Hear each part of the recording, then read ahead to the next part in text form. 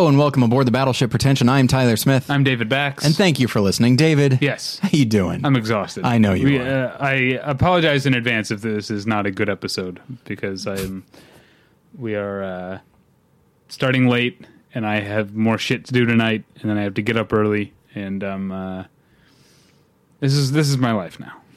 No free time. I'm sorry Things to hear that. piling up on the DVR. Because I still have a DVR. I haven't cut the cord yet. Can't do that till June, turns out. Are you caught up on Hannibal? Nope. I am. Yeah, well, we can't talk about it. We cannot talk about it. That is a show that I absolutely would not spoil for someone, even if they're like 2 or 3 weeks behind. So, I just avoid spoilers. I wouldn't blame anyone.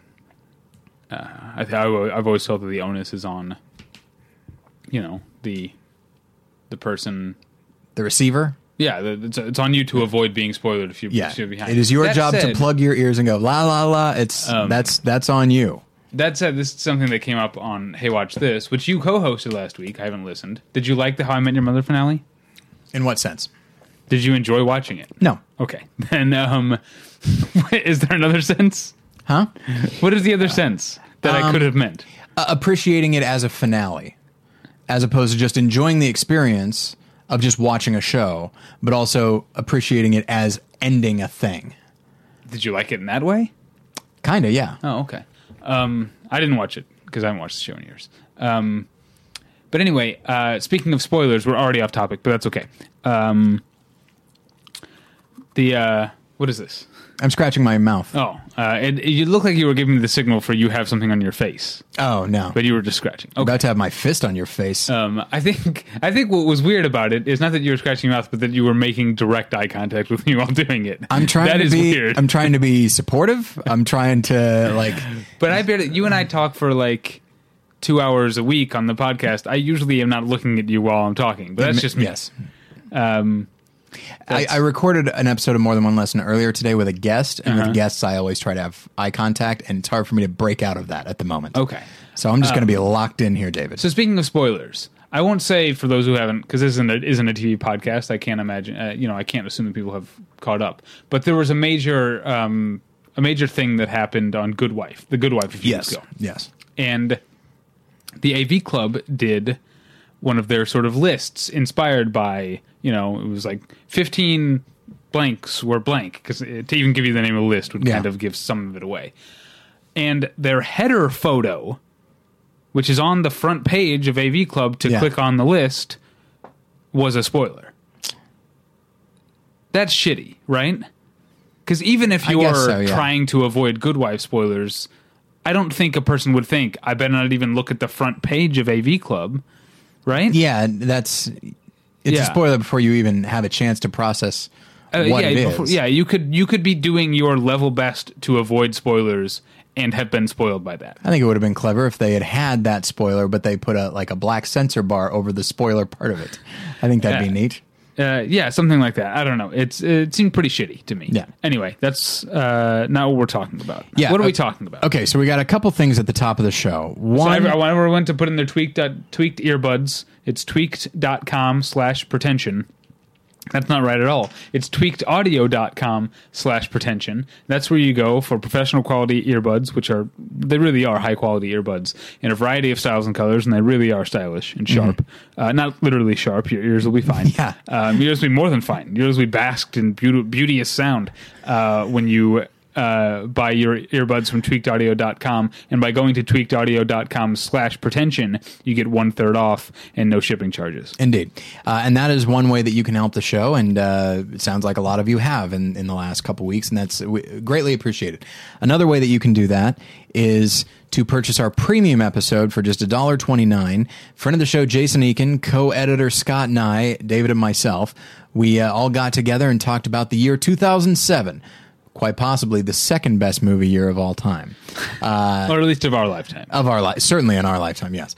And the episode is closing in on 3 hours. It's about 2 hours and 50 minutes long, and you can buy it for $129. So if you go, a lot of content. Yeah, I like that. I'm not giving any not saying it's good or bad. It's just a lot of podcast. A lot of bang for your buck for $1.29. But we're getting a lot of good feedback. I've really been excited by what people have been saying. Yes, and a lot of people have been buying it, and we really appreciate it. But that is a way that you can help support the show in lieu of a donation drive and stuff like that. Obviously, if you want to donate, go right ahead.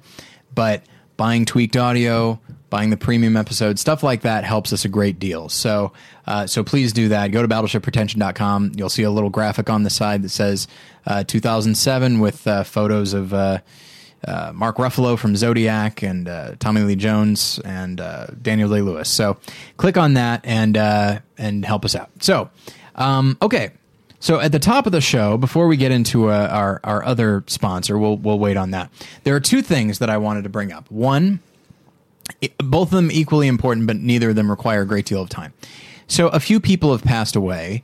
A few notable people have passed away in the world of Hollywood and entertainment in general over the last couple weeks. One that was a very big deal was Mickey Rooney, who is 93. I don't mean to speak ill of Mickey Rooney. I just don't have. I'm just saying. Why would you? I didn't expect that to come out. By what I mean is, his is not the death I want to focus on. Basically, I see. And I feel bad about that because, of course, he's Hollywood legend and that sort of thing. And I have not seen a whole lot of movies with him in them, but I've always enjoyed what I saw.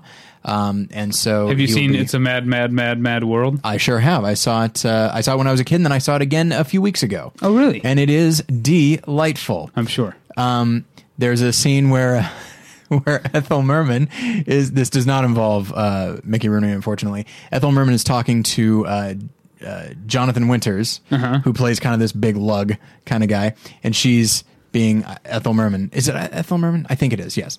And she's like this very entitled mother-in-law, not his mother-in-law, but somebody else. And so he's talking about I'm not going to drive you one more foot or whatever. And she just is like, oh, please, drive on, you big stupid idiot. And I couldn't stop laughing. It was delightful. Everyone seek that out. It's worth the money and the time. Anyway, and Mickey Rooney is in that as well, and he plays off of Buddy Hackett, and the two of them are very good together. And so yes, he will certainly be missed. I always enjoyed him on The Simpsons when he played himself. Mm-hmm. But oddly enough, the death that got me more was the death of comedian John Pinette. Mm-hmm. I think that's, for someone our age, especially comedy nerds our age, that was... I'm definitely more familiar with the work of John Pinette than I am Mickey Rooney. Well, and also he is... Not only was he like a working comedian who built an audience and that sort of thing, but he is one of the first comedians I remember knowing. Right, do you know what I mean? Like, yeah. Like when I was a kid, you hear the name John Pinette and you know who that is. Absolutely. At a very young age, yeah. Yeah, I mean, when I was watching, the Ha Network and I saw clips and stuff, I saw his You Go Now and all that sort of thing. He found a way. So many of he was a big guy. I mean, it probably explains why he passed away so young, but he was a big guy and a lot of his jokes had to do with being a big guy. One could say, all right, how often can you go to that well? He found a way to do it and make it fresh and funny pretty much every time. And it was astounding. If you watch stuff that he had a way of just delivering a line that isn't inherently funny in a way that is funny. Like he talked about how for somebody like him, when somebody brings a salad, he's like, oh, he goes, this is basically just a promissory note for food. And he goes, this means the food's coming. I'll wait right here. And his I'll wait right here was just really wonderful. And so, but yeah, he was one of the first comedians that I remember watching and laughing at when I was a kid. And so it is sad to me that he has passed away. So I just wanted to comment on that. I'm glad you did. I was also a fan. Yeah, while other people are mentioning Mickey Rooney, as well they should, I wanted to mention John Panette. The other thing that I wanted to talk about at the top, so okay. Then this might get us into our topic, I think, right? It might, perhaps. Sorry. Are you seeing the text message I just sent you? Yeah, and the first thing I totally misinterpreted it. I glanced at it too quickly and thought you were referencing a person that has been on our show before, noted comedian and improviser. But that's not the case. So, yeah, absolutely, sure. All right, that's completely against what we were talking about earlier. That's fine. This means nothing to the listener. So okay, Tyler and I talk so little off mic that I had to send him a text message during the conversation here because I knew that I might not get a chance to talk to him about it. Yeah. So we basically try to cram, we've joked about this before, we try to cram a week's worth of running a podcast and a website into the 3 hours a week we spend together. Indeed. As much of it on mic as possible, because we like to be a transparent podcast. Yeah. And boy, we sure are. People can see right through us. So, okay, Captain America, The Winter Soldier came out this last weekend. I'm hearing good things. I really enjoyed it. I liked it a lot, almost primarily because in many ways it doesn't feel like a superhero movie. It certainly is. That's what a lot of people are saying. But it feels like a Bourne movie. And do you remember being on, what podcast were we on? Where we called in separately. We were both in your apartment. Oh, was it Film School Rejects? It might have been the Rejects podcast, and we talked about whether or not a superhero movie necessarily needs to be an action movie. And I think, well, there's certainly great action set pieces, but I think we are getting, not having seen Winter Soldier, I think we are getting to a point where superheroes are such a part of the movie landscape, yeah, or at least the blockbuster landscape, that people are going to be more accustomed or more open to seeing them in variations other than big action movie. I'm sure that Winter Soldier has that, but that might not be more than a decade off from the superhero, chamber piece. It feels like an espionage thriller, and it is one of those things where just I'm glad you said variations, because superhero films have been around so long that I like that studios are starting to view them as like, okay, well, the superhero is the constant, so the genre can be a variable, the story can be a variable. Like, I don't know, now that we know what to expect from the hero themselves and know that, okay, they're not going to lose, so we know that, so now what can we do with it? And I feel like Winter Soldier is really the first one in the Marvel films to, although as you know, I like what Shane Black did with Iron Man 3 to a certain extent. And so I like that Marvel is starting to take some risks. I'm interested to see how Age of Ultron turns out. And I do think you would enjoy Captain America quite a bit. Now, do you think, friend of the show, Pat Healy, do you think his character will carry over into Age of Ultron? I think so. Yeah, I don't see why not. I'm so happy that we're friends with Pat Healy because he's in every movie now. I know. He's in Cheap Thrills. Yeah. Out in theaters, some theaters across the nation, available on VOD, I believe. Mm-hmm. He's in Captain America, The Winter Soldier. Yeah. And opening this weekend, he's in Ivan Reitman's Draft Day. One scene. Great scene. A great scene, though. At my screening, definitely the hardest laughs, the most boisterous laughs of the movie came from Pat Healy. Yeah, the director. I mean, not that he was laughing. His character's not laughing. Right, yes. You understand what I'm saying. I got it. Yes, I understand the nature of comedy. That the people themselves don't always know they're in a comedy. So anyway, so Captain America, I really loved it, as did a number of critics. One critic who didn't, okay, not surprisingly, was Armand White. Oh, I'm sure he had good reasons, though. Here's the thing, David. I saw my worlds collide because I read his review in, yes, noted conservative magazine and website, National Review. All right? They tend Is Armand White a conservative? I don't know. I don't think so. He might be. I don't know. He's hard to pin down. He's slippery. He's like an eel. And so it's so I read the review, and what was particularly fun for me because you read it and you're like, okay, this is typical Armand White horse shit. When he talked about how like, oh, this lacks the heart of Man of Steel, the best of these types of movies, and of course, it's a film that you absolutely detest, as I do. No, I don't detest. I just don't care about it. And so stuff like that is fascinating. But as I said, my worlds are colliding. I know who Armand White. Sorry, I know what Armand White is. It was fun to look at the comments section in National Review, because National Review does not dip its toe into the film criticism pool very often. And it was just so fun to watch people who probably don't care that much about film in general, and probably would enjoy Captain America, the Winter Soldier. And especially because there are definite libertarian ideas in there, like a Rand Paul type of libertarian. And so it was fun to just scroll down and just watch these people's heads explode. And don't get me wrong, I'm not bashing fellow conservatives. Any group that is new to whatever phenomenon that I'm well aware of, and just like, it's like, oh, now how does Armand White seem to your average person who didn't know what they were getting themselves into when they read this thing? And it was just, it's so much fun. So I'm kind of looking at them now, but they go on. They do go on. And it's just because, and admittedly, all of them are arriving at the same conclusion we do. They're like, what is this guy's problem? This guy whose username is LOL Nope says, this review is a joke, right? There's no way any of this could seriously be an honest opinion of the movie. Gotta call BS on this. Nobody is that stupid. Isn't it just, it's just neat when, I don't know. It's like if your mom were to suddenly, if your mom were to start podcasting and then get some like negative reviews or something, and she's like, this is hard. And you're like, yeah, see, I told you. Here's another one from a guy named Carl. Bah. I expect to find this kind of garbage in The Nation. In changing liberal for conservative, I probably could.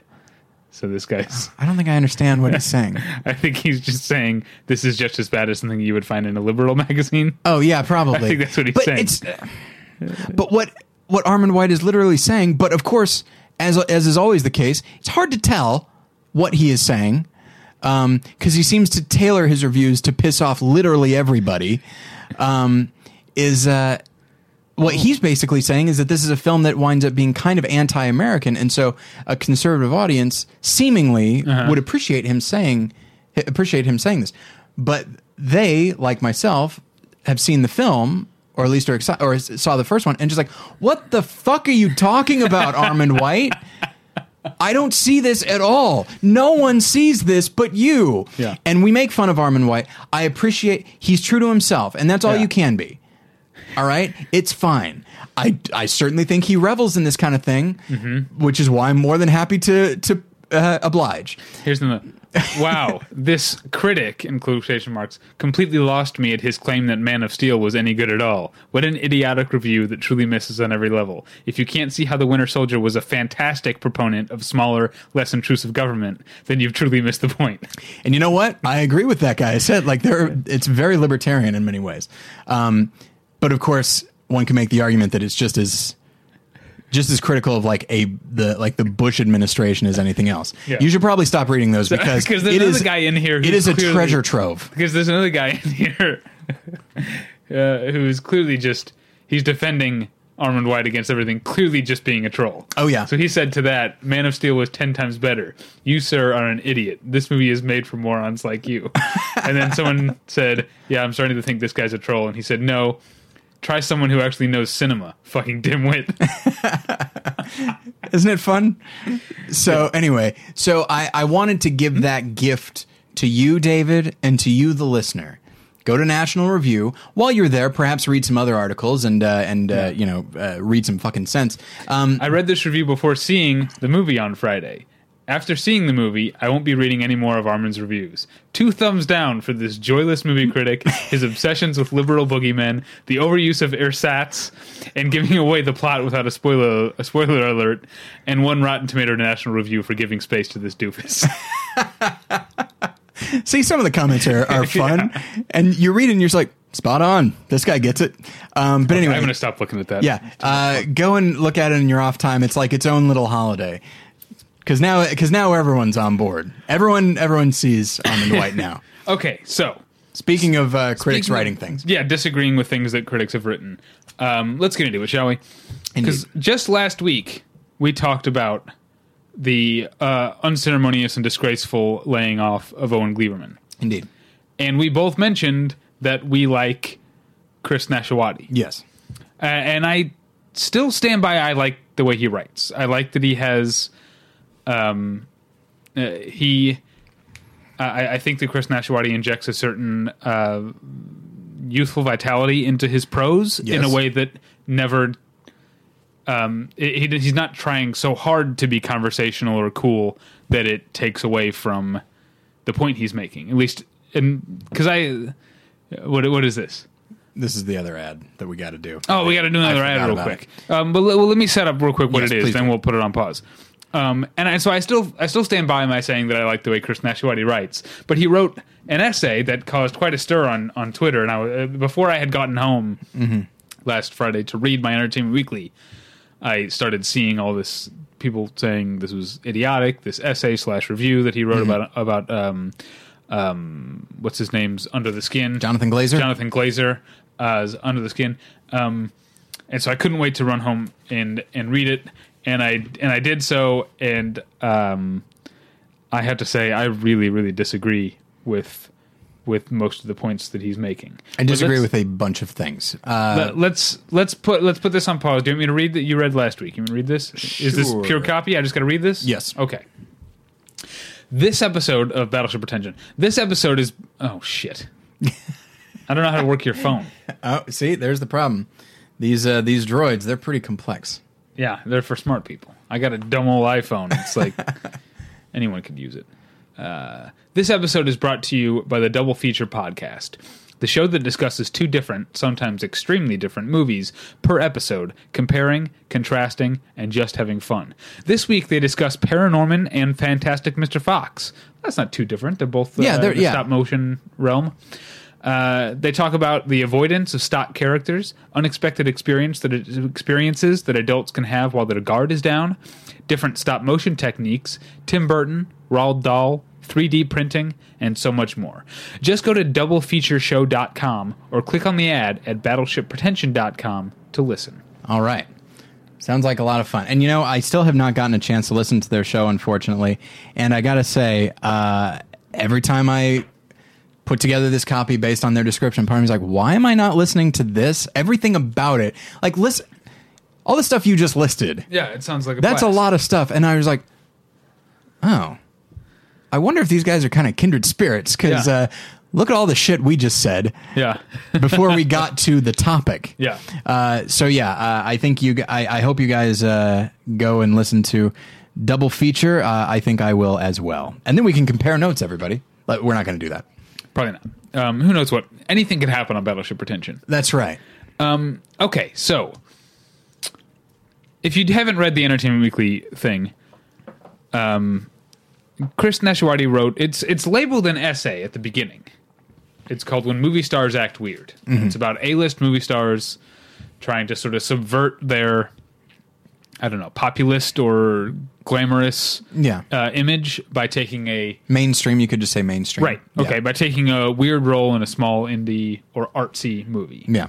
It's labeled an essay, but then in the last paragraph, it suddenly turns into a review of Under the Skin, which he gives a C+. Yeah. But I felt like I was cheated out of a full review of Under the Skin. Yes, apparently a lot of people did. I read some comments myself. Yeah, but I also think that Chris Nashawaty clearly didn't think much of Under the Skin and probably didn't want to...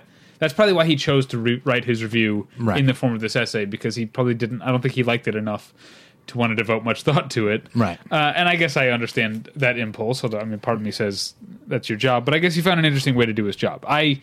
Back when I used to... I used to have, I guess, a column of sorts. I don't know. I had a piece that ran every week in the Los Angeles Metro Mix. That was about any sort of film, like a recommended film event in Los Angeles to go to that week. And my editor was always on my case because I was given like 200 words, and I would always spend like 125 words on like the intro to the idea that I was getting across. So you mentioned the word kindred spirits. I kind of feel like, as much as I disagree with his approach here, I haven't seen Under the Skin, but just his approach, I also kind of understand it, because I tend to think like that. You know, that's why it's always 30, 40 minutes before you and I get into the topic. I like to give a good ramp up to what I'm actually talking about. We're making good time today. Okay, good. By our standards. But I really took issue with his tone, and it was unexpected for me as a guy who has liked this writer in the past. Yeah. For him to take this tone. And I think my main sort of, I guess, thesis of my thoughts about this is that he is creating a false dichotomy. Mm-hmm. He is drawing such a fine line between, you know, the big important movies or whatever that make these people stars, or the big, you know, Hollywood movies, and then these weird other things. Yeah. As opposed to, you know, especially in the case of Christian Bale, whom he mentions here, if you're thinking of it this way, you're cheating yourself out of an analytical overview of Christian Bale as an actor.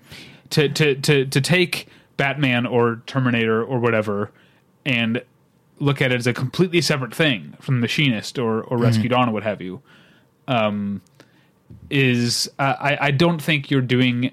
I think you're doing yourself a disservice as a film lover and as a critic if you're putting that wall up there. The thing that I got as I was reading through it, and I do feel bad that we're, you know, after the Matt Zoller Seitz discussion and... Well, see, I was on his side on that one. Well, I mean, I had problems with some of his rhetorical methods. Exactly, which I think ultimately was my issue as well. Right. But, you know, and then we've made fun of Jeffrey Wells, and now I just bashed Armand White. Armand White can take it. In fact, he thrives on it. Yeah, I think so. He's like, I'm trying to think of an example, like the monster, like you shoot him and he just gets bigger. Oh, indeed, yeah, absolutely. Something like that, right? I like to see it as like a sort of windmill. And our anger is the wind. It just keeps it going. I thought you were going to say that we were being quixotic and tilting at windmills by trying to talk sense about Armand White. Well, I can't. Yeah. Although I maintain. I know that I don't want to go back to Armand White all the way, but I agree with you and maintain that there is something consistent about his. Yeah. If you read all of Armand White's reviews, there is a consistency to his point of view. Yes. And I will give him that, and I do find him interesting to read. And as much as we make fun of him, like, it's hard... He might be a genuine contrarian, he might be whatever, but I don't think that necessarily informs what he thinks of a movie. It might inform how he expresses it, but I don't think it informs what he thinks of it.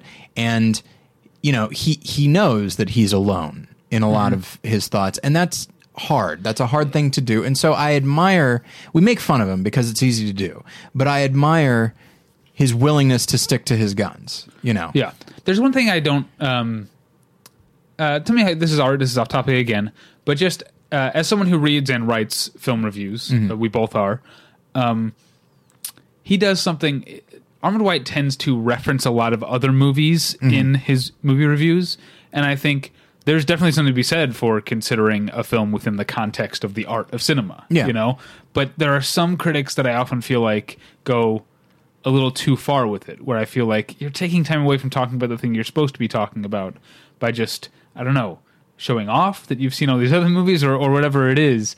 It seems like a trick. Sometimes it seems like a trick to pad out the space, the word count of a review. But it's a very blurry line, because I generally like the idea of referencing other movies and comparing, and getting an idea of context. But Armand White and some other people that I won't mention because I respect them more, I think go a little too far. If I'm feeling generous, I will say. If I'm not feeling generous, I'll say they're just showing off. If I am feeling generous, I'll say that they, like so many of us, have immersed themselves in film so much that they will bring this up the way you and I might in everyday conversation, and they just don't know that it could appear like they're showing off. People could say it about our reviews. I tend not to reference a lot of other movies, but I do sometimes, and somebody could say, you're just showing... Like, if it's a movie they haven't heard of... they might, I think it's natural. I know that sometimes I feel like this, I try not to, but when somebody references a film that I haven't seen and maybe even one I haven't heard of, especially if it's one I haven't heard of. That I love. You love it? I mean, well, I love it. If it comes across showing off, I don't like that, but I still love that I'll often make a little note of it or put it on my Netflix queue. That's where I arrive eventually, but I first have this pang of like, it's like, oh, it's like, I haven't heard of that. And there's a sense of, obviously, inferiority, but then also getting a little defensive. It's just like, oh, so of course he brings this up like it's just everyday conversation, like we've all heard of this obscure that's what I think of first, and then it's like you got to power through that, and it's like I generally don't think of it that. I tend to think of that sort of thing as being a little edifying, because I learn about movies as much by reading about them as by watching them. Exactly. Or maybe not as much, but close to as much. Well, you at least hear of other movies, but there's something else about the referencing other movies and reviews. I know we're off on a tangent, but I find this really interesting. This is something I think about a lot. Sometimes I wonder, going back to the Matt Zoller Seitz article, where he talked about people not being aware enough of filmmaking to be able to write about the filmmaking. Sometimes I get the feeling that someone is referencing a lot of other movies because they lack the vocabulary to describe the things that are happening in the movie they're reviewing on their own. And instead of saying, describing sort of the filmmaking techniques used or describing the filmmaker's approach, they do a little shortcut or use shorthand. I was going to say shorthand, yes. Just comparing it to another movie. Kind of like when a movie uses, like say when Wes Anderson uses a pop song and borrows the emotion of that pop song for his movie, I feel like it's a shortcut, and it usually bothers me. But I feel like it's the same thing. Perhaps, yes. I would agree with that. Well, that's because you brought in an analogy that I don't necessarily agree with. Now I don't know what to do. And that is the trouble with referencing other movies, because I could say, and in my recent review of Only Lovers Left Alive, which is fantastic, the new Jim Jarmusch movie, I make reference, like in the first sentence, to The Limits of Control not being very good. Right. But I wondered, even as I wrote it, like, if someone is reading this and really liked The Limits of Control, I've lost them in the first sentence.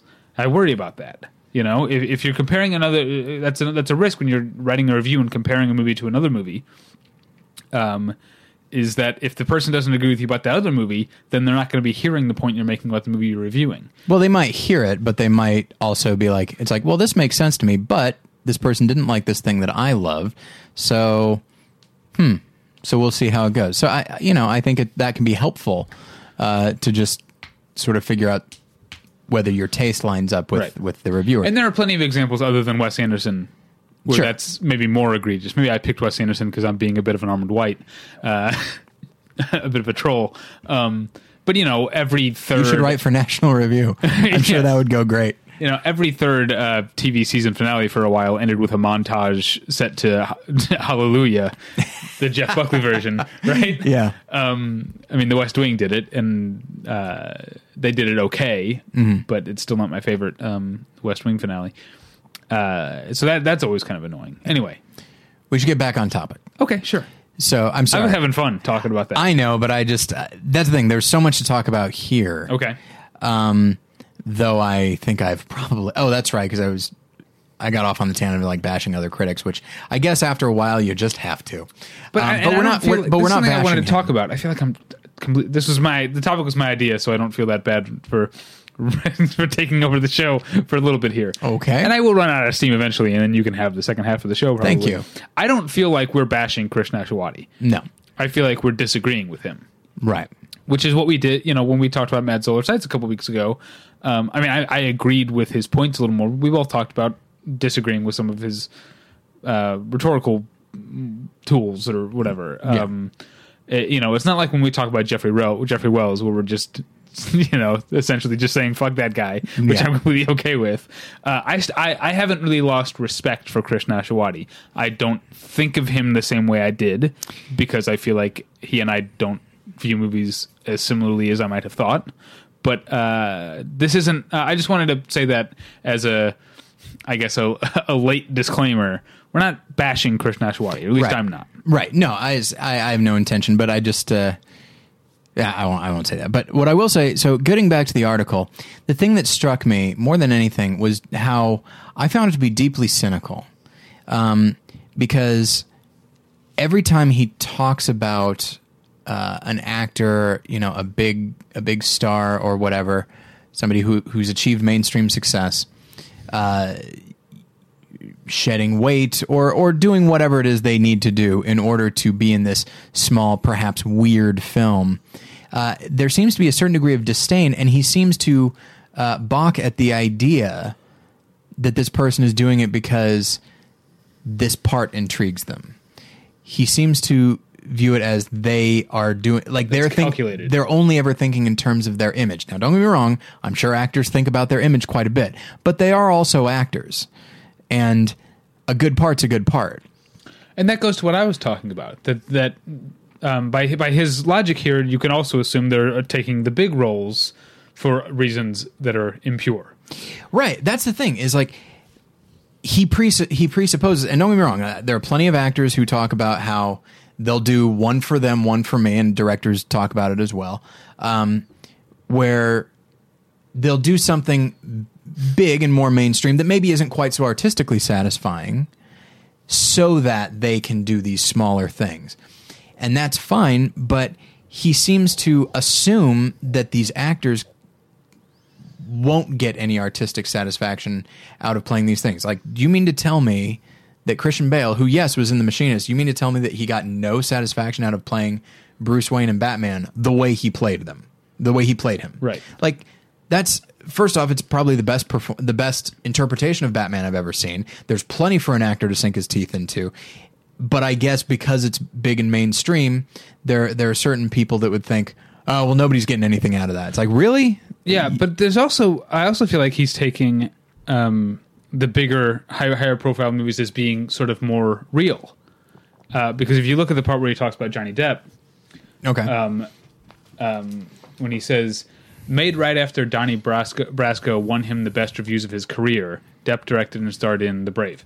I paraphrased the second half of this, but the fact that he references, oh, Johnny Depp was doing great work and he got great reviews for Donnie Brasco, and it's almost like entitled, like, oh, what, that's not good enough for him? Now he has to go off and do these weird little movies. We were telling him good things, and that should be why he does this, not for some weird bullshit like, oh, artistic satisfaction. You're getting good box office, and I'm saying nice things about you.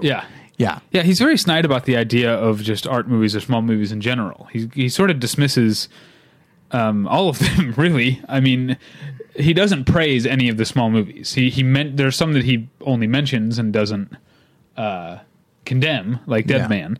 But everything else he brings up, I mean, the nicest thing he can say about Hideous, Kinky, and Holy Smoke when he's talking about Kate Winslet is that they're obscure.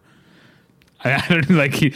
But then this goes back to our idea, like we were talking about, referencing on the movies and having a differing opinion. He talks about Matt Damon, who abruptly shifted gears after 2001's ring-a-ding smash Ocean's 11 by starring in Gus Van Sant's nearly silent cellular ramble, Jerry. Well, I thought Jerry was a great movie. And so, like, immediately he's lost me here because he hasn't even considered that someone, like you were talking about, he hasn't considered that this person might be doing it for a reason other than their image. Matt Damon might have seen something in the character or the story of Jerry, much like I did. I thought it was a really good movie. And he just dismisses it as a ramble because it is... his whole approach to movies here feels very populist. Like, I was going to say, doesn't it seem... Or, I mean, I hate to be mean, but even pedestrian. One could even say a certain degree of lowbrow, where I know it's, okay, here's the image I have in my own mind. And perhaps it's appropriate that I mentioned National Review and Armand White earlier, because, not to get political, but so obviously, I lean a certain way. Unfortunately, leaning that way, you run across a lot of anti-intellectualism. Now, the thing is, I understand why they're saying that. A lot of them say pure intellectualism, specifically an academic type of intellectualism is not actually going to save you. It's not going to, that's not necessarily the same as somebody who actually has practical knowledge in whatever it is. So somebody who understands, military theory and is brilliant is maybe not certainly not the same as somebody who's been out in the battlefield. I think it takes both. So I absolutely understand what they're saying. I know I think that, there seems to be a split in the GOP now. Mm-hmm. Because in the Bush, the George W. Bush sort of model of the GOP mm-hmm. was, I think, a little too focused on gut over brains. Yes. But then I think the Tea Party type of, which is not the GOP, but that part of the right wing mm-hmm. Took that so far that now it's split to where there's this other faction that is more reasonable about it, like you. Well, oddly enough, I actually identify to a certain extent with the Tea Party. I tend not to like their rhetoric, but that's the way that goes. Yeah, and that's okay. We're not talking about politics, but so I need to remind myself of that. But all that is to say, I'm not opposed to. So a certain group tends to be really cynical about Hollywood and art in general, because not only do they feel as though it's not for them, which admittedly not always, but it often is not, but that also there's I don't know, like that Hollywood is often trying to, or artistic types or whatever, are always trying to assert a certain degree of superiority. I'm not saying that's what I think. But they tend to put that out there. And so this article seems to have that quality to it, almost as if to say, and I apologize, everybody, for the accent I am about to use. Don't use it then. Can't help myself, have no choice. Okay. Something to the effect of, let's say Johnny Depp decides, let's go with Christian Bale. Christian Bale does Batman, and then he goes and does, something, I don't know. I guess The Fighter was fairly mainstream, but... Right. Rescue Dawn was after Batman. Let's go Rescue Dawn. This article almost seems like, well, look who's too good for Batman. What, do you think you're better than me? I guess I could have used a Boston accent, but I'm not good at one. And just that kind of... I don't think it needed an accent at all. But that's the image in my head. You say populist, and I know it sounds terrible of me, but and you say Southern. Yeah, kind of. There's so many. Oh my God, this is slightly off topic. Okay, but how? What do you got? You hate Bill Maher? Yes. He said a thing the other day that is. This is like why I can't even like his larger point, which is about Walmart's treatment of its workers and the income gap and the difference between Walmart's employees and its owners and stuff like that. That were points I largely agreed with. And then he said something. He talked about how much money the owners of Walmart have, the family, and how they built an art museum in Bentonville, Arkansas. And then he said, I'm paraphrasing because I can't remember exactly, but he said, Bentonville, Arkansas, 500 miles away from anyone who would care about art. That was like, well, now I'm not hearing anything else you're fucking saying, because that is the most ignorant, insulting thing maybe I've ever heard. You fucking idiot. Yeah. And you know moron. What? That is terrible. And I will say this in defense of myself, rather than a specific place or a specific region, I think I have a specific character in mind, which is a character from Cool Hand Luke, which is the guy, what we have is a failure to communicate. Right. Can't you just imagine that guy surveying these mainstream actors and be like, well, like that kind of thing? And that character happens to be Southern. I have nothing against Southern people. Yeah. I lived amongst those. I wish you'd seen the little hand gesture I just did, listeners. And some of them probably cared about art. I've heard of the occasional fucking smug. That's the Bill worst. Maher, you piece of shit. Yeah, Oof. that's pretty rough. That's no good. Okay, back to the subject. Man, we are just okay. You've had a rough day at work today. I've had a rough week for reasons I can't go into. I think it's coming out in this episode. We are being really negative, except about John Panette. Yeah, we're on board with John Panette, but it's just so okay. So we've talked about the tone of the article. Perhaps we can move beyond that, except to say that actors get paid a lot. They are at the forefront of things. They're at the forefront of gossip. If somebody's going to get famous, like name recognition famous, it's from Hollywood. It's probably going to be an actor. Right. I mean, every once in a while you'll get if you were to talk to people who just they like movies, but it's not a big deal for them, and say name a director, they'd probably say Spielberg or Hitchcock. Right. Scorsese. People know Scorsese. Maybe. But it's so I understand and when actors who are paid a great deal are in the forefront and people feel like, oh, they have so much money, they have a lot of fame, they have a life that that we can only dream of to a certain extent. And so there is a general sense that they owe us something. Whatever it might be. And so the article does seem to smack of that kind of attitude of entitlement. They're not allowed to do this thing. And if they are, it's not unlike, does he bring this up? I don't remember if he does. It's not unlike when an actor decides they want to have a rock band. People view it as just it's like, oh, you want to be in your little indie film? Okay, that's fine. That's not unlike, what the hell? 30 Seconds to Mars? 30 Seconds to Mars, 30 Odd Foot of Grunt. 30 Odd Foot of Grunt, yeah. The Box Cutters. Yeah, the 30 Box Cutters. What else? Dog Star. Okay. P. What? That was Johnny Depp's band, P.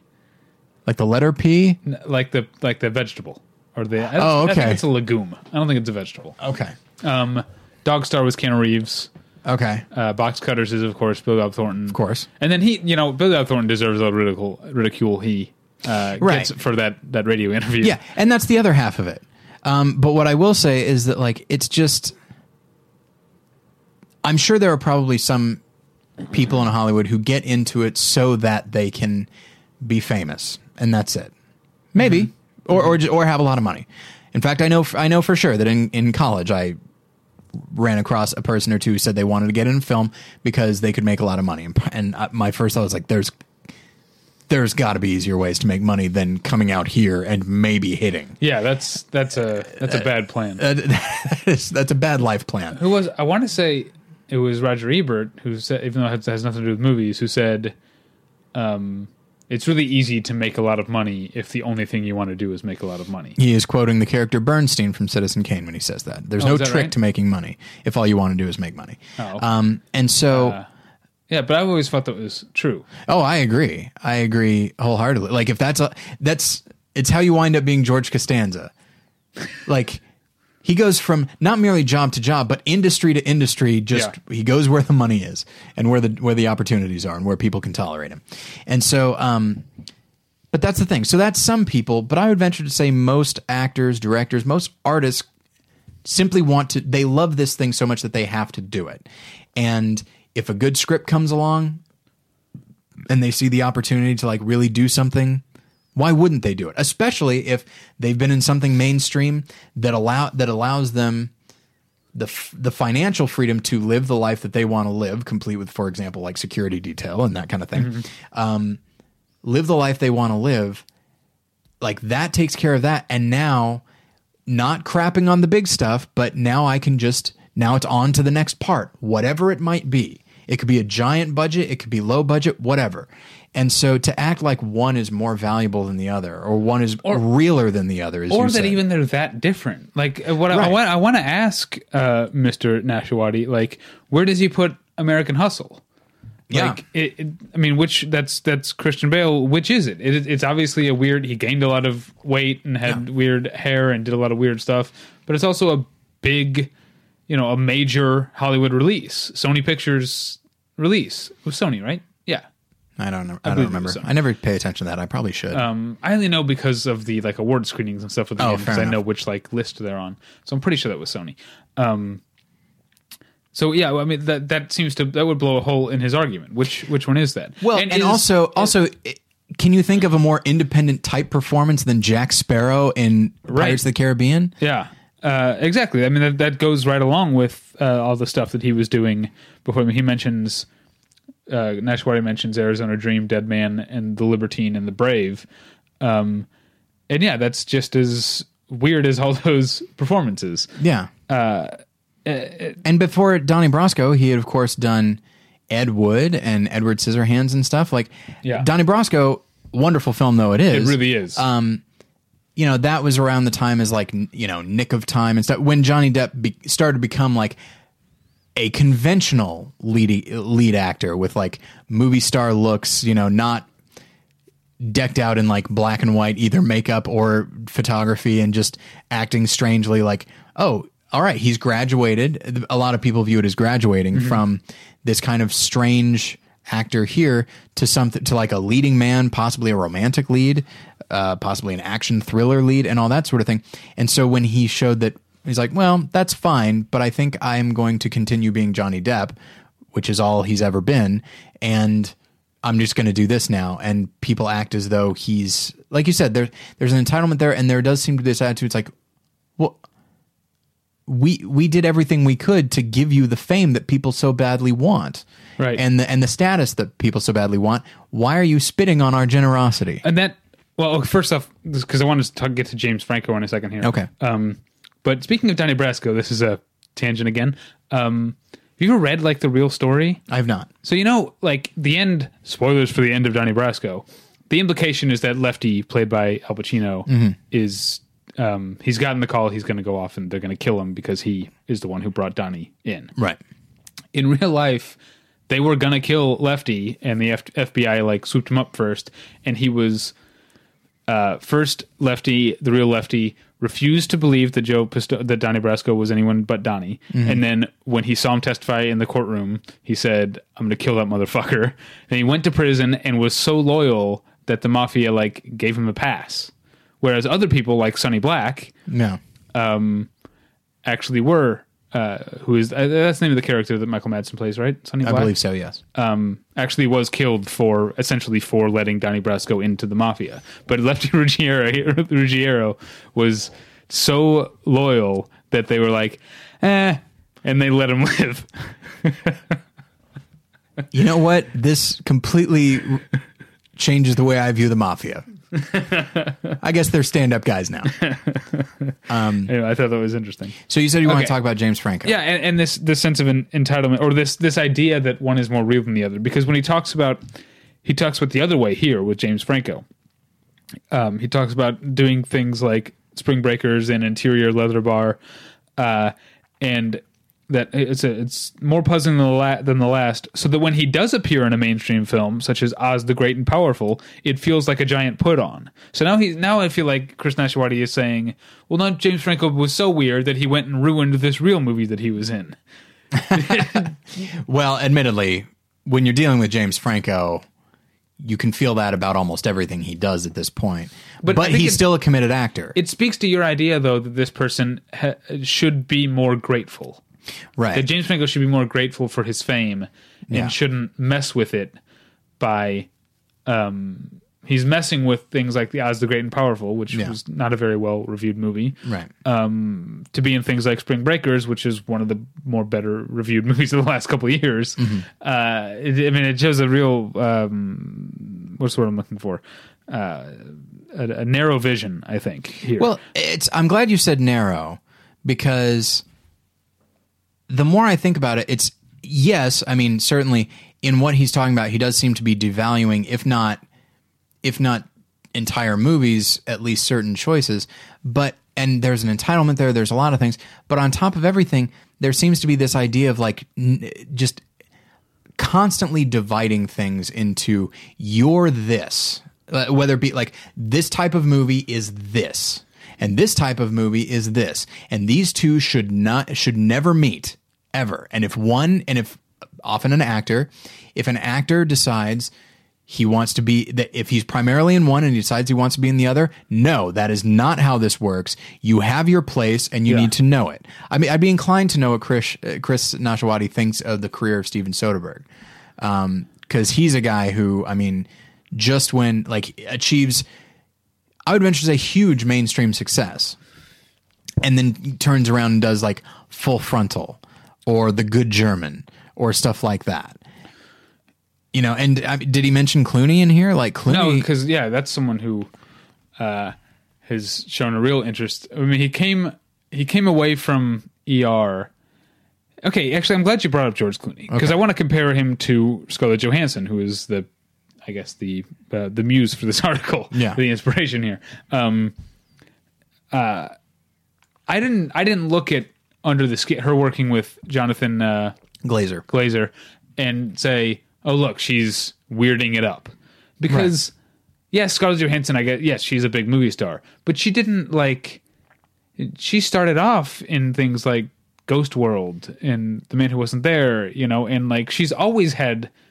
Yeah, she got her start, I think her start in a smaller film called Manny and Low when she was, super young. But what I mean is that she's always had legitimacy to her.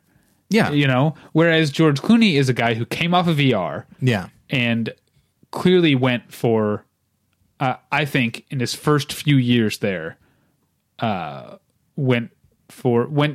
trying to be a movie star. Yeah, that's what he was doing coming off of One Fine Day, and admittedly, Batman and Robin. He succeeded. I mean, he became a movie star around that time. Yeah, and then he changed it up, or switched it up, or whatever. He found something more in himself. Yeah, and I will say, I want to explore a little bit. You said Scarlett Johansson always had legitimacy to her, implying that George Clooney, coming off of ER and then making certain decisions, that those were not legitimate decisions. Don't get me wrong. I don't think those are necessarily good movies.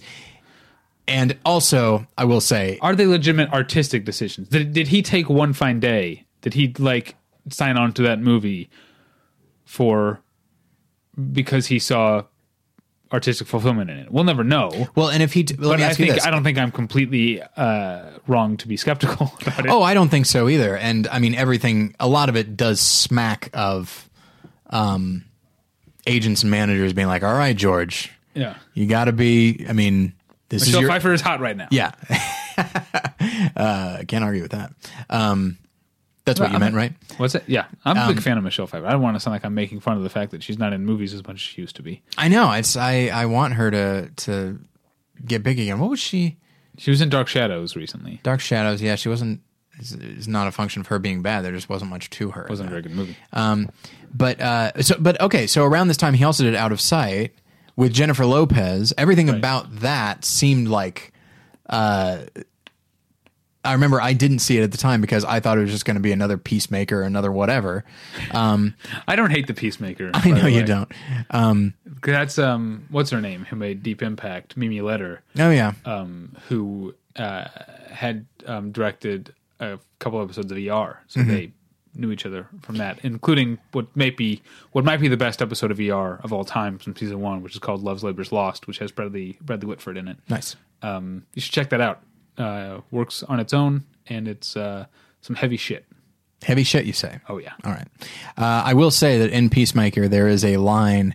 I can't even put my finger on why I don't like the line, but it made it into the trailer, and then you and I watched Peacemaker, and I remember when the line hit, I was like, when it showed up, I was like, what? And it's after one of the nuclear bombs is stolen. Mm-hmm. And then you have George Clooney yelling into the phone or whatever, and he says, "A guy got away with a bomb." I don't know why. I can't put my finger on why. That line, maybe it's just it sounds like a regular person describing a movie plot. It's like, a guy got away with a bomb. No specificity at all.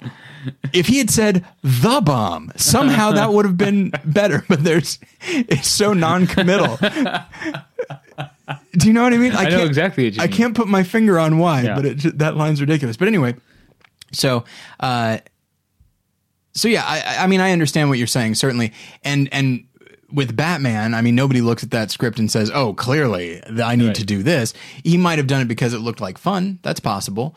Or it would have been Batman's hot right now and here's your chance. Right. You know, it does kind of have that quality to it. And, you know, and I think he started as an actor and then saw the opportunity to be a movie star, as often happens, took it. And then with that, was in Oh Brother Where Art Thou, and from then on, I think... Three Kings before that. Oh, yeah, absolutely. Like, that 1-2 punch, I think, changed the way people saw him. Certainly in Oh Brother Where Art Thou, people see a total lack of vanity. And then as time went on, you know, but that's the thing. Solaris, what was that, 03? 04? 2 or 3, I think. Oh, okay. But yeah, and then, of course... he did Ocean's 11, where he looks as George Clooney as he possibly can. But then, you know, he wins his first Oscar, I guess at this point his only Oscar, for Syriana, where, you know, puts on weight, grows a beard, shaves his hairline back. Like, we all heard about that going into it. I'd be fascinated to know what Chris Nashawaty thought of that, because it seems as though he's just gunning for his Oscar, and he takes supporting status instead of lead. And so, but that's the thing, like, his character, I think Syriana is a good, not wonderful movie with a pretty solid script, and his character is great. Do you think it's a solid script? That's my main... I think parts of it are a solid script. I don't like the way it's all... I don't like its structure. There's not a single scene in Syriana that's more than like a minute long. And that just drives me crazy. It feels overly fractured to the point where I never felt like I was invested in any of it. Well, it goes to show you that because it's Stephen Gaghan who wrote Traffic, and so he wrote it, but he also directed Syriana. And I think it goes to show you that, like, there's a big difference. Like, you can have the same type of script, and because those scripts are kind of similar in their structure, you get a different director in there and it makes all the difference in the world. Yeah. And I know Traffic doesn't work for you as well as it used to, but from a structure standpoint, I always know what's going on. I always know who I'm following. But I think there's some genuinely good... My favorite part of Syriana actually my favorite scene has, in my recollection, no words in it at all, which is the young, like, would-be terrorists on the boat going out to... That's a great one, yeah. Do terrorism. Hey, you should write The Peacemaker. Some guy got away with terrorism. Doesn't it sounds like something from Lost Skeleton of Cadavra, of like, it's like a guy got away with a bomb so he could go do terrorism. Anyway, but yeah, and so yeah, it's like, there's an example, and admittedly, one could look at George Clooney's decisions and what resulted, which was an Oscar, and say that's why he did it. Mm-hmm. Certainly not because he wanted to play the role, not because of these other things, not because he's an actor. He did it so he could win an Oscar, or at least be nominated and be thought of, you know, as a De Niro or something like that. Somebody who puts on weight, changes the way he looks physically, tries to strip himself of his charisma for this thing. Like, you could look at it very cynically like that. And incidentally, the cynic could have a point. Like, he got an Oscar, and from then on, he was Oscar worthy. I mean, he's been nominated several times since then. And so, and that brings in another thing, aside from, you know, somebody trying to gain at least a certain degree of legitimacy in how they are viewed, trying to gain legitimacy within the industry and, like, accolades and that sort of thing. An argument could be made for that. Yeah, it's... I feel like the main thing that bothers me, that I'll go back to what I said, because we can wrap up soon. The main thing that bothers me is that he's putting up, that Chris Nashawaty in this article is putting up such a wall between one kind of movie and another. And also that he seems to be saying, once you've gotten over the wall to the big movies, it's, again, I feel like I'm repeating myself here, but it's almost a slap in the face to go back. Yeah. It's ungrateful or disrespectful to go back and do whatever. And he's not considering that these people are really invested in these movies. I mean, I haven't seen Interior Leather Bar, but I know some of the stuff that James Franco has done has smacked of he's doing it because it interests him, but he might not be. But you could do worse than somebody, like, again, I'm not a huge fan of self-indulgence, but it's like, he's doing it because it interests him. But I also feel like, I don't know, you didn't see Lovelace where he plays a young Hugh Hefner. I did not. Like, I get the feeling he just thought, like, that'd be weird, me playing a young Hugh Hefner. Possibly, and he doesn't seem to be trying very hard in it. Whereas Spring Breakers, I mean, he is lost in that role. I don't mean that I said that sounds like a bad thing. Right. I mean, he loses himself in that He loses role. himself in the I'm not watching James Franco when I watch Spring Breakers. I'm watching Alien. Yeah. The movie Alien. I watched Alien on my phone while I was at the movie theater. It's a bold choice for Harmony Korine to have his character sit down and watch Alien in its entirety. Korine, you brilliant genius. Yeah, and you know what? I will say, if I might get up on my high horse here, although I'm sure I'm guilty of it as much as anybody else, I will say that, like, I think what got me about this article was just how, and oddly enough, I this is a word that I used when talking about Matt Zoller Seitz, although in retrospect, I wish I hadn't because it applies to this article more. There's a cattiness to it that I really don't like. And I feel like it's very easy for critics. I mean, we've been plenty catty and judgmental and that kind of thing in this episode. Like, everyone does it. I understand.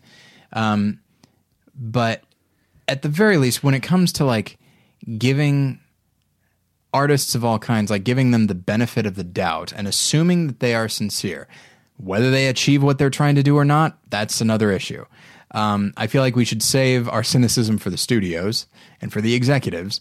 But when it comes to the artist, I feel like we have a responsibility to be as charitable as possible. And if Scarlett Johansson who is in the midst of doing, like these Avengers movies, but incidentally also happen to be wonderful in Her, he doesn't mention that one. No. And maybe he doesn't mention it because quite possibly Her worked for him, and it appears this movie did not. And that goes back to what I'm saying about American Hustle. Yeah, it either worked for him or it got enough mainstream attention that it passes a bar. Yeah, yeah, sort. and that's the thing is, like, I think we should always clears a bar. Is what I meant. We should always, like, passes a bar means like it's to be a lawyer. Her's a lawyer now, you say? That's exciting. Spike Jonze, you genius. But a guy became a lawyer. Oh man, a lawyer passes a bar.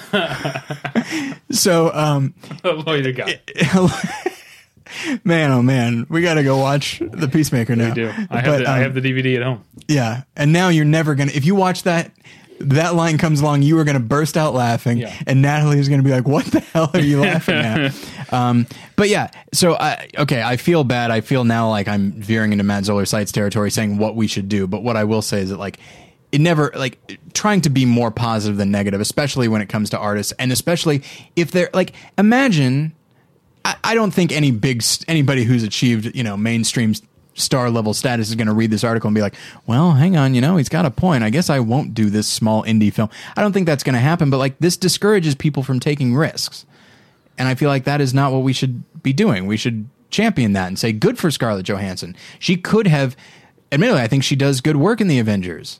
I think she does very good work, but it's like she could have just rode that wave for the rest of her career if she wanted to.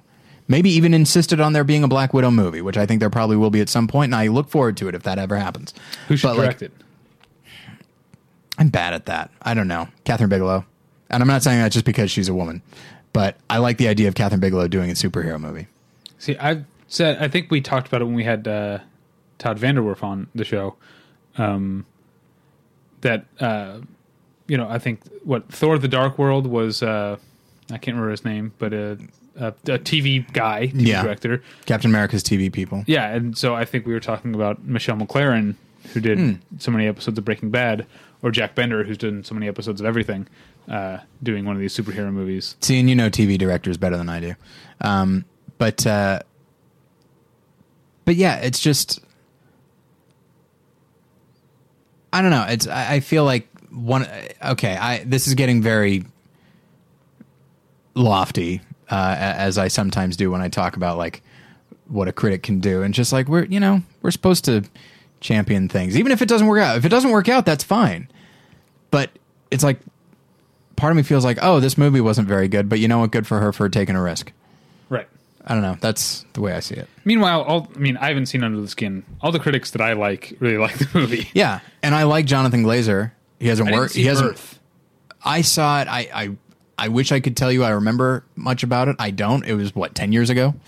I don't remember much about it. I remember thinking Nicole Kidman did great work, and incidentally, Nicole Kidman was very much Nicole Kidman at the time. I think she had just come off an Oscar win, and then she went and did Birth, and then Dogville, and all that sort of thing. You know, her career has been an interesting one as well, that we should profile sometime. We should. But yeah, I agree. So it's so I was very happy, by the way. I probably would not have read this article if you had not emailed me. Are you not a subscriber anymore? I am, but I don't read everything. I tend not to read stuff of movies I haven't seen just yet. That makes sense. And especially when it was one like that, which I was interested in seeing. Right. But I'm glad that you brought it to my attention, because it does bring up some very, for lack of a better term, unpleasant tendencies in the critic world, and maybe just in the film world in general, which is to be suspicious anytime somebody makes a choice that is a little bit different from the norm. Right, I agree. And I agree with you that that's something we should be encouraging as part of the film audience. Yeah, just I guess whatever an artist finds stimulating, maybe not even satisfying, but maybe they just want to try something. Whatever they find stimulating, go get them, because you know, even if it doesn't turn out that well, like maybe the next one will, and we will all reap the benefits. Yeah. It's like, you know, when you find out the guy from System of a Down made an entire classical album. There's a part of you that goes, that sounds like a bullshit, like vanity project. But you have to, like I did, at least give it a chance before you say, yep, that's terrible. Okay, well. Yeah, and that's... But I pat myself on the back for listening to Serge Tankian's classical album. But that's the thing. You know, you earned... I'm taking another step. I think you've earned the right to be negative about that, because you gave him the benefit of the doubt as much as possible going in. If ever you were going to like that album, like, I mean, if you gave it every opportunity to satisfy you, and then it didn't, it's like, all right, I did my part as a critic, as a listener, as whatever. Like, you did your part. Now, if they didn't do theirs, all right, then you have every right to say that was terrible. So, yeah. And that's the thing. In reading this, part of me is like, wow, I sure would have liked... I think part of the reason people are upset, genuinely, I read some comments, is that people are upset that the review part of it is just the last paragraph. Part of me feels like, write two things. Write the essay and then write your review. Yeah. All right. On that note, you can find us at battleshippretension.com. That's where you find this podcast, all the other podcasts in the BP fleet, and also all of our movie reviews. This week, what's out? We got The Unknown Known, came out last week. Your review is up. My review this week of two reviews this week from me: Only Lovers Left Alive and Ivan Reitman's Draft Day. We got all kinds of reviews from our other contributors. Rita reviewed Perfect Sisters this week, which sounds interesting.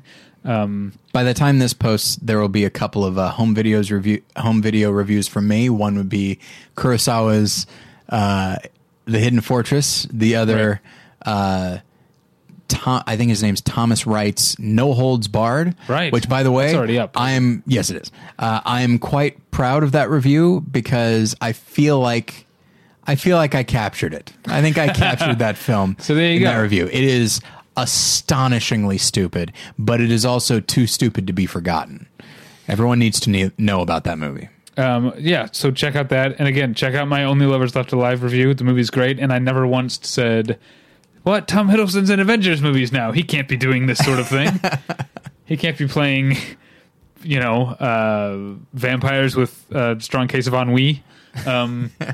Anyway, that's at battleshippretension.com. You can email us, David at battleshippretension.com, or Tyler at battleshippretension.com. You can follow me, David, on Twitter at The Pretension. You can follow Tyler at More Lessons. That's the official Twitter of his other podcast, which you can find at morethanonelesson.com. Well, what's going on over there this week? All right. a number of people actually, this is actually by popular demand. Over at More Than One Lesson, we did talk about Darren Aronofsky's Noah. Sure. It's about 2 hours long, that episode. Movie? Oh. You know what? I think it's probably about both in those cases. And so that's available at morethanonelesson.com. And then in a few days, keep an eye out. We do also review the Christian film that is making the rounds and making money called God's Not Dead. Right. What did we think of it? I think you might be able to predict what I thought of it. So that's at morethanonelesson.com. Real quick, I completely forgot something else that is completely not even movie related. Does it have to do with the topic? Because I feel it has to do with Entertainment Weekly. Okay. That it was the previous episode or issue. I don't know if you read it, but the idea was about if Kurt Cobain were still, because it's been 20 years. Yes. If Kurt Cobain was still alive, what more did he have to offer? Yeah. And this article by Kyle Anderson, not our Kyle Anderson, the Entertainment Weekly Kyle Anderson, was a bunch of hooey. Okay. From me, because I felt like there's a certain brand of people. I don't know if brand is the right word, but there are some people who I think want to completely forget that Kurt Cobain came from the punk world and that Dave Grohl came from the metal world and that Nirvana was more often than not a rock band. Oh, yeah. But they want to focus because of this. They want to hold up this idea of him as this musical martyr or what have you. They want to hold up All Apologies or Come As You Are, right, or the softer songs and say, oh, well, the last thing they did was the MTV Unplugged. So that's the direction they were going. And it's like, fuck no, you. That's a thing they did. Yeah, to me, I guess to tie it to movies, you and I get angry when people sort of either subconsciously or overtly treat comedy as a lesser form. Indeed. And I feel the same way about heavy music or hard rock music, because that's most what I listen to is metal and punk and hardcore, and I listen to a lot of other stuff too, but I don't think of that stuff as like a guilty pleasure or somehow less important than the new Sun Kil Moon or Bon Iver or whatever that feels more weighty. And so to focus on that part of Kurt Cobain is, I think, disrespectful to who he was as an artist. This is, you look at their last studio album, had songs like Tourette's and Scentless Apprentice and like some really abrasive stuff. And it really pissed me off reading this and just focusing on like, oh yeah, the next album was going to have strings on it. It was going to be mostly acoustic. And like, maybe that's true, but that's still it's disrespectful to act like, oh, we lost him before he got to some of the more important stuff that he was going to do. And that was the tone of the article, and it really upset me. So I figured this episode about us being upset with Entertainment Weekly, I would find a way to inject how pissed off I was about that into it. Yeah, that's very interesting. And that actually goes to something you and I were talking about before the episode, actually, before we started recording, which is this tendency, and we all do it. I do it. It's a lot of fun to talk about what might have been. And this is an example of that. Yeah. You and I were talking about it in terms of film, obviously, but and we're going to do an episode on that. Yeah. Yeah. It sounds like a lot of fun. Okay. My other podcast is the weekly television podcast, Hey Watch This, with Paul and David. I'm back this week, and we were talking about Mike Judge's new HBO show, Silicon Valley, and we were also talking about The Crazy Ones on CBS, I think. That's right. I don't know why we're talking about it. Oh, do you know why? No. He didn't. Okay. No. Because what's her name? Pam Dauber is on it. She was Mindy from Mork and Mindy. Oh, okay. So she is on. So it's like a Mork and Mindy reunion. Oh, okay. And so he was excited about it. Yeah, no, he did not tell me why he wanted to watch the, season 1, episode 20 or whatever of The Crazy Ones. Anyway. So that's it. You can find that at Battleship Retention. And thanks for listening. We'll get you next time. Bye. Bye.